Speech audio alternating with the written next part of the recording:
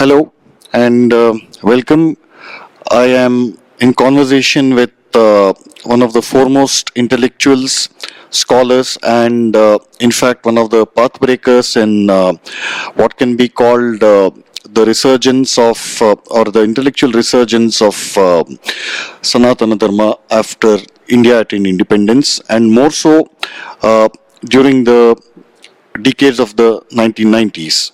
Uh, it's my great honor, a privilege, and a great pleasure to be in conversation with Shri David Frawley or Pandit Vamadeva Shastri. Welcome to this conversation. So the topic of our discussion is Shri David Frawley's new book, or rather a updated edition of his old book titled Arise Arjuna, Hinduism Resurgent in a New Century. So this book is a revised edition of his earlier book by the same name. It's vastly expanded with and covering new topics with the passage of time. And I have also had the fortune of writing a preface to it, to forward to it. So before we begin, congratulations, Vamadeva ji. Your initial thoughts on why you felt the need to write a revised edition. Yes, thank you, Sandeep. Yes, because these issues continue over time. The book was originally written in the 90s. I think it might have come out in 1995. But we've seen that there's been a Hindu awakening since then. At the same time, we're reaching the kind of the main point of transformation, or the main point of crisis, 2019. So this movement has come forth, but now the question is, can it come into resurgence and dominance and fully express itself? And my feeling is that it can, but it needs a new effort, a new inspiration, new motivation, and we need this new generation to take up this cause of Hindu or Bharatiya resurgence. It is happening to some degree, but it needs to be pushed forward because there are so many inimical forces also working against it. So you have covered quite a ground in your opening remarks. So I'll pick up a couple of points from that. Is it a correct characterization if I say that Arise Arjuna, Hinduism resurgent in the new century? Would I be correct if I describe it as a plea and a call to action and a sort of weapon, intellectual weapon, to counter the forces that you just mentioned? Yes, absolutely. Because today our Kurukshetra is in the information media, the new technology, politics, diplomacy, education, media. It's not always so much the old battlefield type war, but there is a definite clash not only of civilization, but of values, of spiritual forces.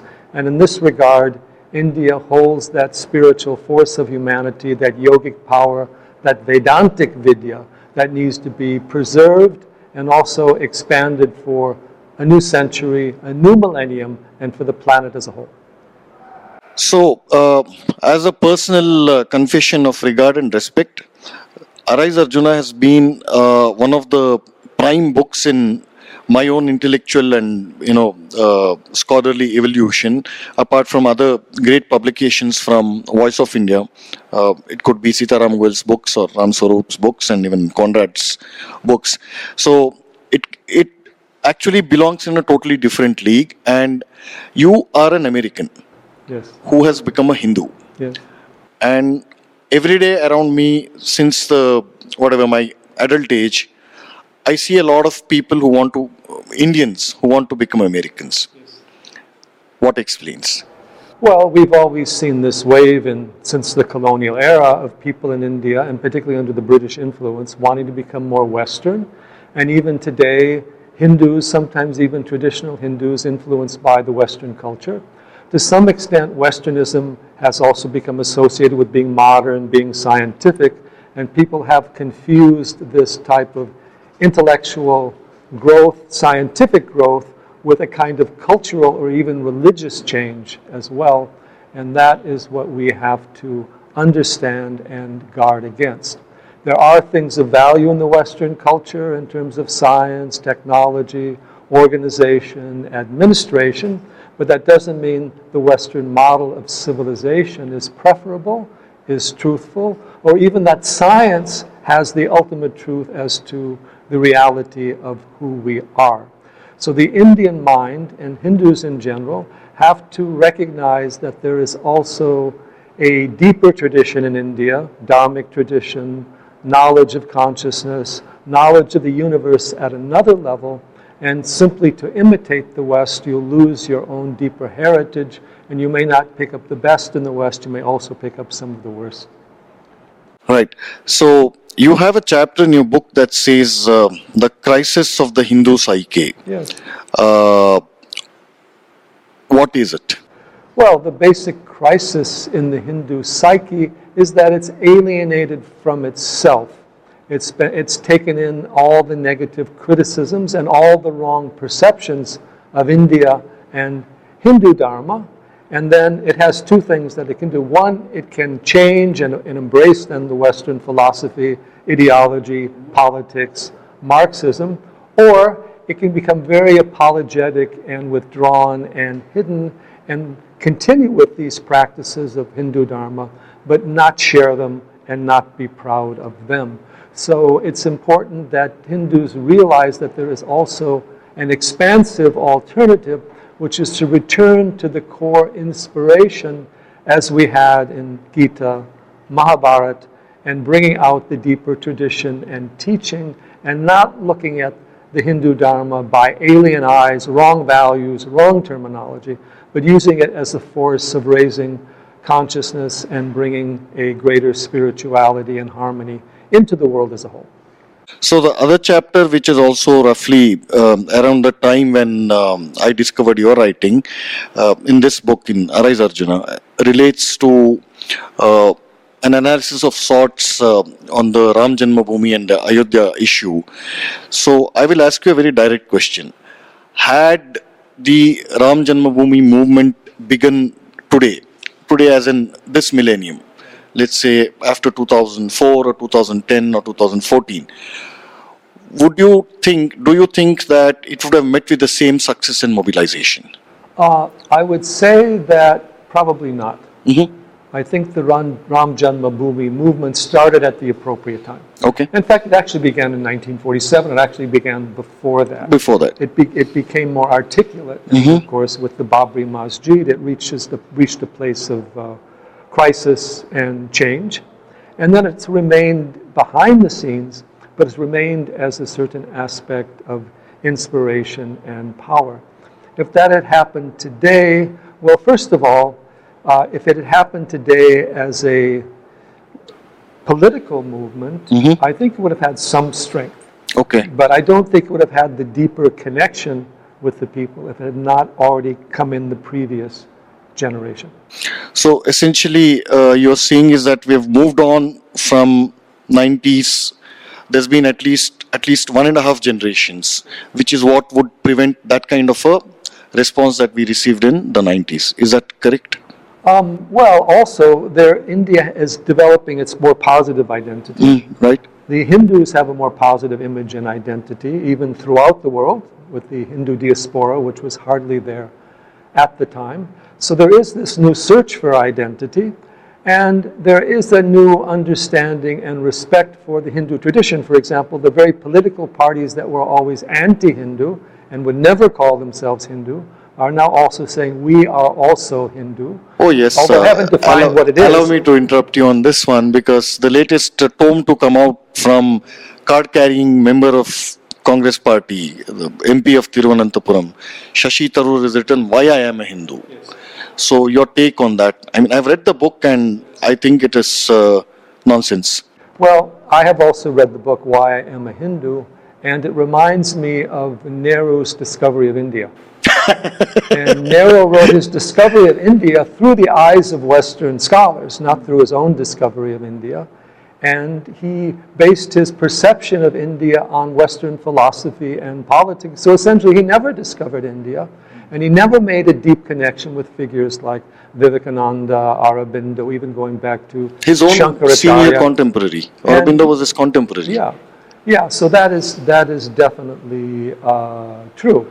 Now, Thoreau also uses his discovery or becoming why I am a Hindu actually to discredit other Hindus, particularly those he calls Hindutva, or those who are using Hinduism as a political expression, or even, he would say, hijacking Hinduism for political causes. And some of these people tend to say that Hindus should have nothing to do with politics, that Hinduism is something beyond politics, but yet who was the prime figure in the Indian independence movement was Mahatma Gandhi. He wore a loincloth. That's not a secular image. It isn't. He used the image of the Hindu sadhu. He used values like satyagraha, or even he interpreted them in slightly different ways, mantras, all these things. So he used the image of the Hindu as the means of the independence movement and politics, and even the independence movement as a whole. Earlier, through Tilak, Aurobindo, Vande Mataram, had a strong Hindu influence. And traditionally speaking, the Hindu tradition has always had Brahma and Kshatriya Dharma, role and respect for kings. So this idea of criticizing Hindus for being political is absurd. And I would still say today, I write this now today, that Hindus are the least politically active of any religious group in the world. Absolutely. And you can see that overseas, you can see that in India also. So the other point you mentioned in your, initial comments was, how Hinduism has not only gained acceptance and recognition and some amount of regard as well, but you have books like, I think, the American Veda, which basically talks about, how a lot of Hindu practices in America has been, mainstream American culture, have been imbibed unknowingly, and he meticulously documents what those are. But then on the same, like a parallel development, things like yoga, pranayama, the deeper meditation practices, in the West, more so in the US especially, it has become so commercialized that it is almost impossible for a newcomer to this field who wants to learn about these things, who wants to study these things. It's almost impossible to find out a starting point. To that extent, it has been disfigured, it has been, all kinds of mischief has been done. How do you look at this? Well, first of all, I've been involved with that whole process because I've been teaching yoga, Ayurveda, Jyotish throughout the Western world, whether the United States, Europe, Russia, South America. So I've seen that firsthand. We've tried to bring out authentic information on the traditional knowledge and also connect people to the Hindu background of the teachings. We have seen this commercialization and distortion. At the same time, the spiritual side of yoga and Vedanta continues to grow. And we've seen new things. For example, the current generation into this greater yoga, Ayurveda, Vedic field in the Western world now has kirtan, puja, bhakti fast, and respect still for a lot of the great gurus of India. It's not the dominant asana model in the outer commercial sense, but it is very much there. Now that commercialization and expropriation is also happening, particularly when more intellectual types in the West. Wendy Donigers of the world. No, I mean also people who are in the yoga or not even Vedanta, Buddhist movement, decide that they need to westernize, modernize, or intellectualize these traditions. And what I've noticed is a lot of these exponents tend then to fall back into Western thought and then reinterpret yoga, Vedanta, try to make it politically correct, as if the politics or the political correctness transcended any higher consciousness or higher value, and then judge the practitioners by their political correctness according to current political trends rather than according to the actual deeper teachings and realizations. So on a related note, there are, whatever New Age people, gurus, doctors like Deepak Chopra, who do I don't know what to call it, shrewd, clever, twisting of both quantum, whatever concepts, and yoga and our Indian practice of Indian spirituality. How do you reconcile that? Yes, we've also seen that. In fact, the other thing that's very interesting is the yoga, Vedanta, even Buddhism, Ayurveda, has very much impacted the healing, the medicine, and the psychology in the Western world.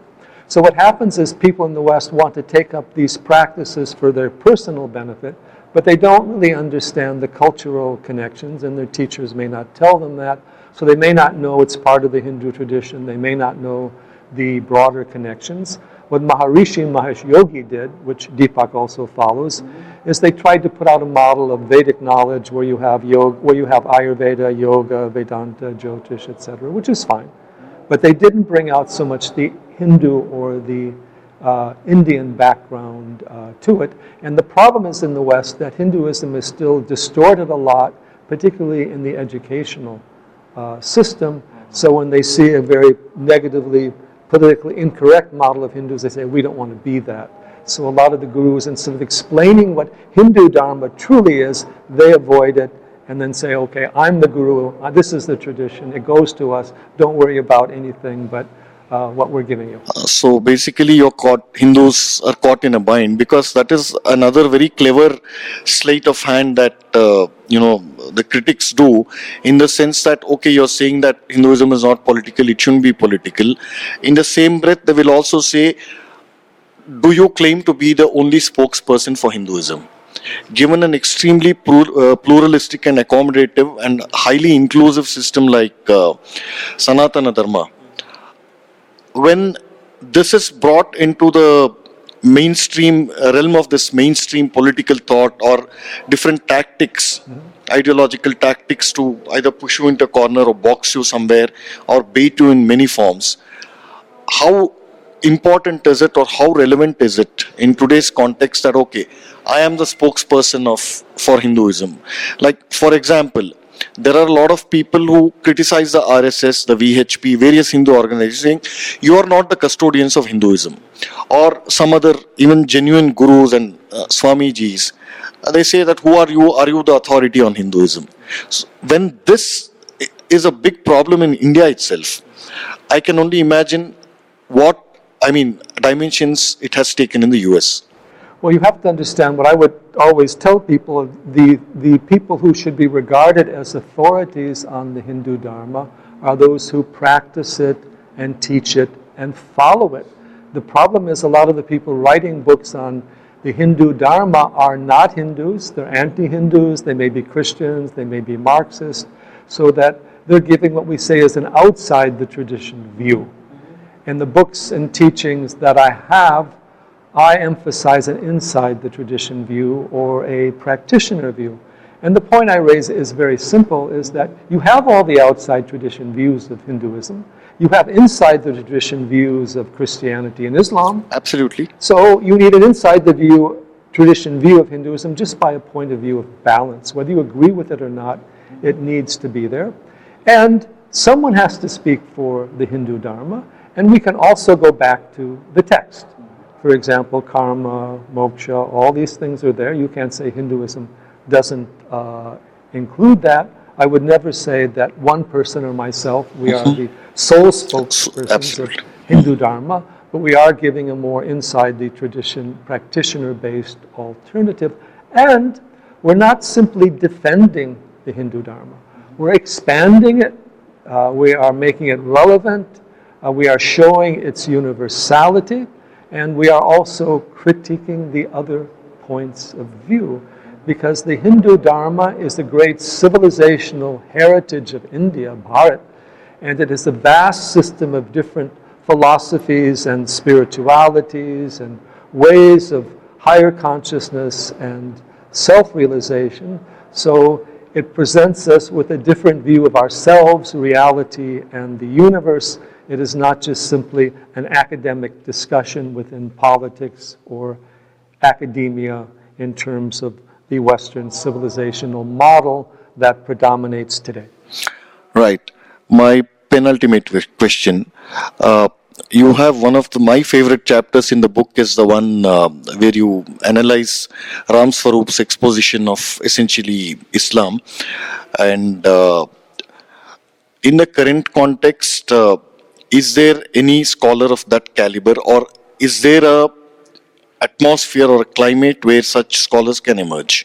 How do you see the broad landscape? That's my Well, question. in the Indian context, there are scholars arising, even the writings you do, who are examining these issues. In fact, in India, we have a new generation of writers that are from a more Hindu background, Okay. doing much better work. We have the social media and all of that. In Western academia, you don't have really much of that. And there's always the avoidance of looking at religion in terms of states of consciousness. There's a general acceptance of faith, that the religion is a faith. Religion, or true spirituality, is a way of knowledge. Veda, Vidya, Hindu tradition emphasizes knowledge. So then theology matters. There are states of consciousness, and the question then arises, are these religious experiences that people have all of the same level of consciousness? Are they higher? Are they lower? Are some, in fact, states of illusion or delusion, even though they have some strong emotion or sentiment to it? So this psychological, spiritual examination of religion is only there in the yogic text, and specifically Ram Swaroop made it relevant to critiquing religions as a whole, which the world wants to avoid because it's politically incorrect to question someone else's faith at this point, and politically incorrect to question the validity of certain religions. It seems that only the Hindus are being questioned or analyzed. That's exactly by my the point. psychologists. Yeah. But the psychologists in the West who are analyzing Hinduism are Freudians who know nothing of higher consciousness, or as we say, they're still caught in the lower two chakras. They don't understand what is beyond, and they have no concept of Atma. They're basically caught in physical reality, trying to judge a tradition that extends to the highest level of consciousness, even transcending time and space. Absolutely. And my last question, one of my favorite chapters again, on drawn from two of your different books. This is the last chapter of this book, An American Discovers the Vedas, and How I Became a Hindu, the last chapter. It's pretty moving. So if you can summarize for that, we can close on that note. The American discovers. An American Discovers the Vedas. Well, in my case, everything has happened intuitively, spontaneously, coincidentally. And strangely enough, when I began studying yoga, all those things, something drew me first to Vedanta and Shankara, starting with other teachers like Yogananda and yoga practices, and then through Aurobindo into Vedas.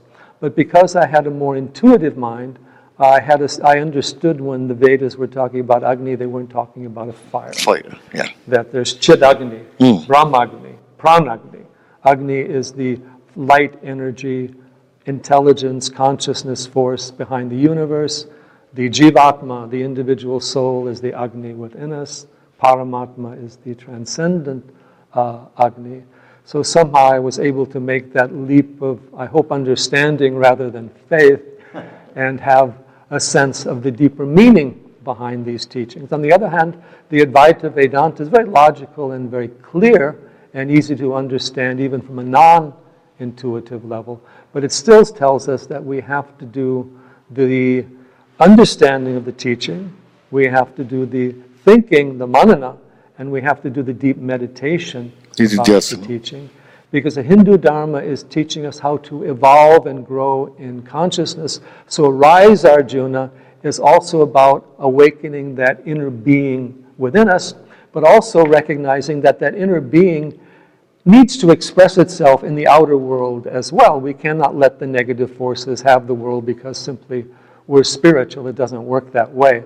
And in the modern world, we need that. We need that even more. Yeah, and the Arjuna is we need to speak, we need to teach, we need to bring the knowledge out, we need to critique the negative forces, and also expose the basic hypocrisy, because the other systems of thought are not based upon a higher consciousness. They're caught in physical reality. Even in Islam and Christianity, heaven is a physical world. It's a glorified physical world. There's not this idea of being able to move beyond time, space, and karma, and move into the greater universe and even into the transcendent. That is the deeper teaching of the Dharmic traditions and the promotion of ways of meditation over any type of faith or belief. Ultimately, you must go beyond belief to the direct perception of truth, but we have to bring that truth into humanity, or humanity today will fall into the influence of all the commerciality, belief systems, enjoyment systems, and lose its higher awareness. I think, sorry to cut you, I think essentially one, quick way of showing the fundamental difference between, Abrahamic faiths and Hinduism is to look at their attitude towards nature. Yes, absolutely. Yeah. So from that, we can use that as a starting point to, examine these belief systems essentially. Yes. For example, the Hindu sacred sites are all in nature. Ganga, Kailas. The sacred sites in Christianity or Islam are based upon some person having been there. Jesus was there, Moses was there, Muhammad was there. And nature is put on the outside of God. God controls nature. In this Hindu tradition, the universe is one consciousness.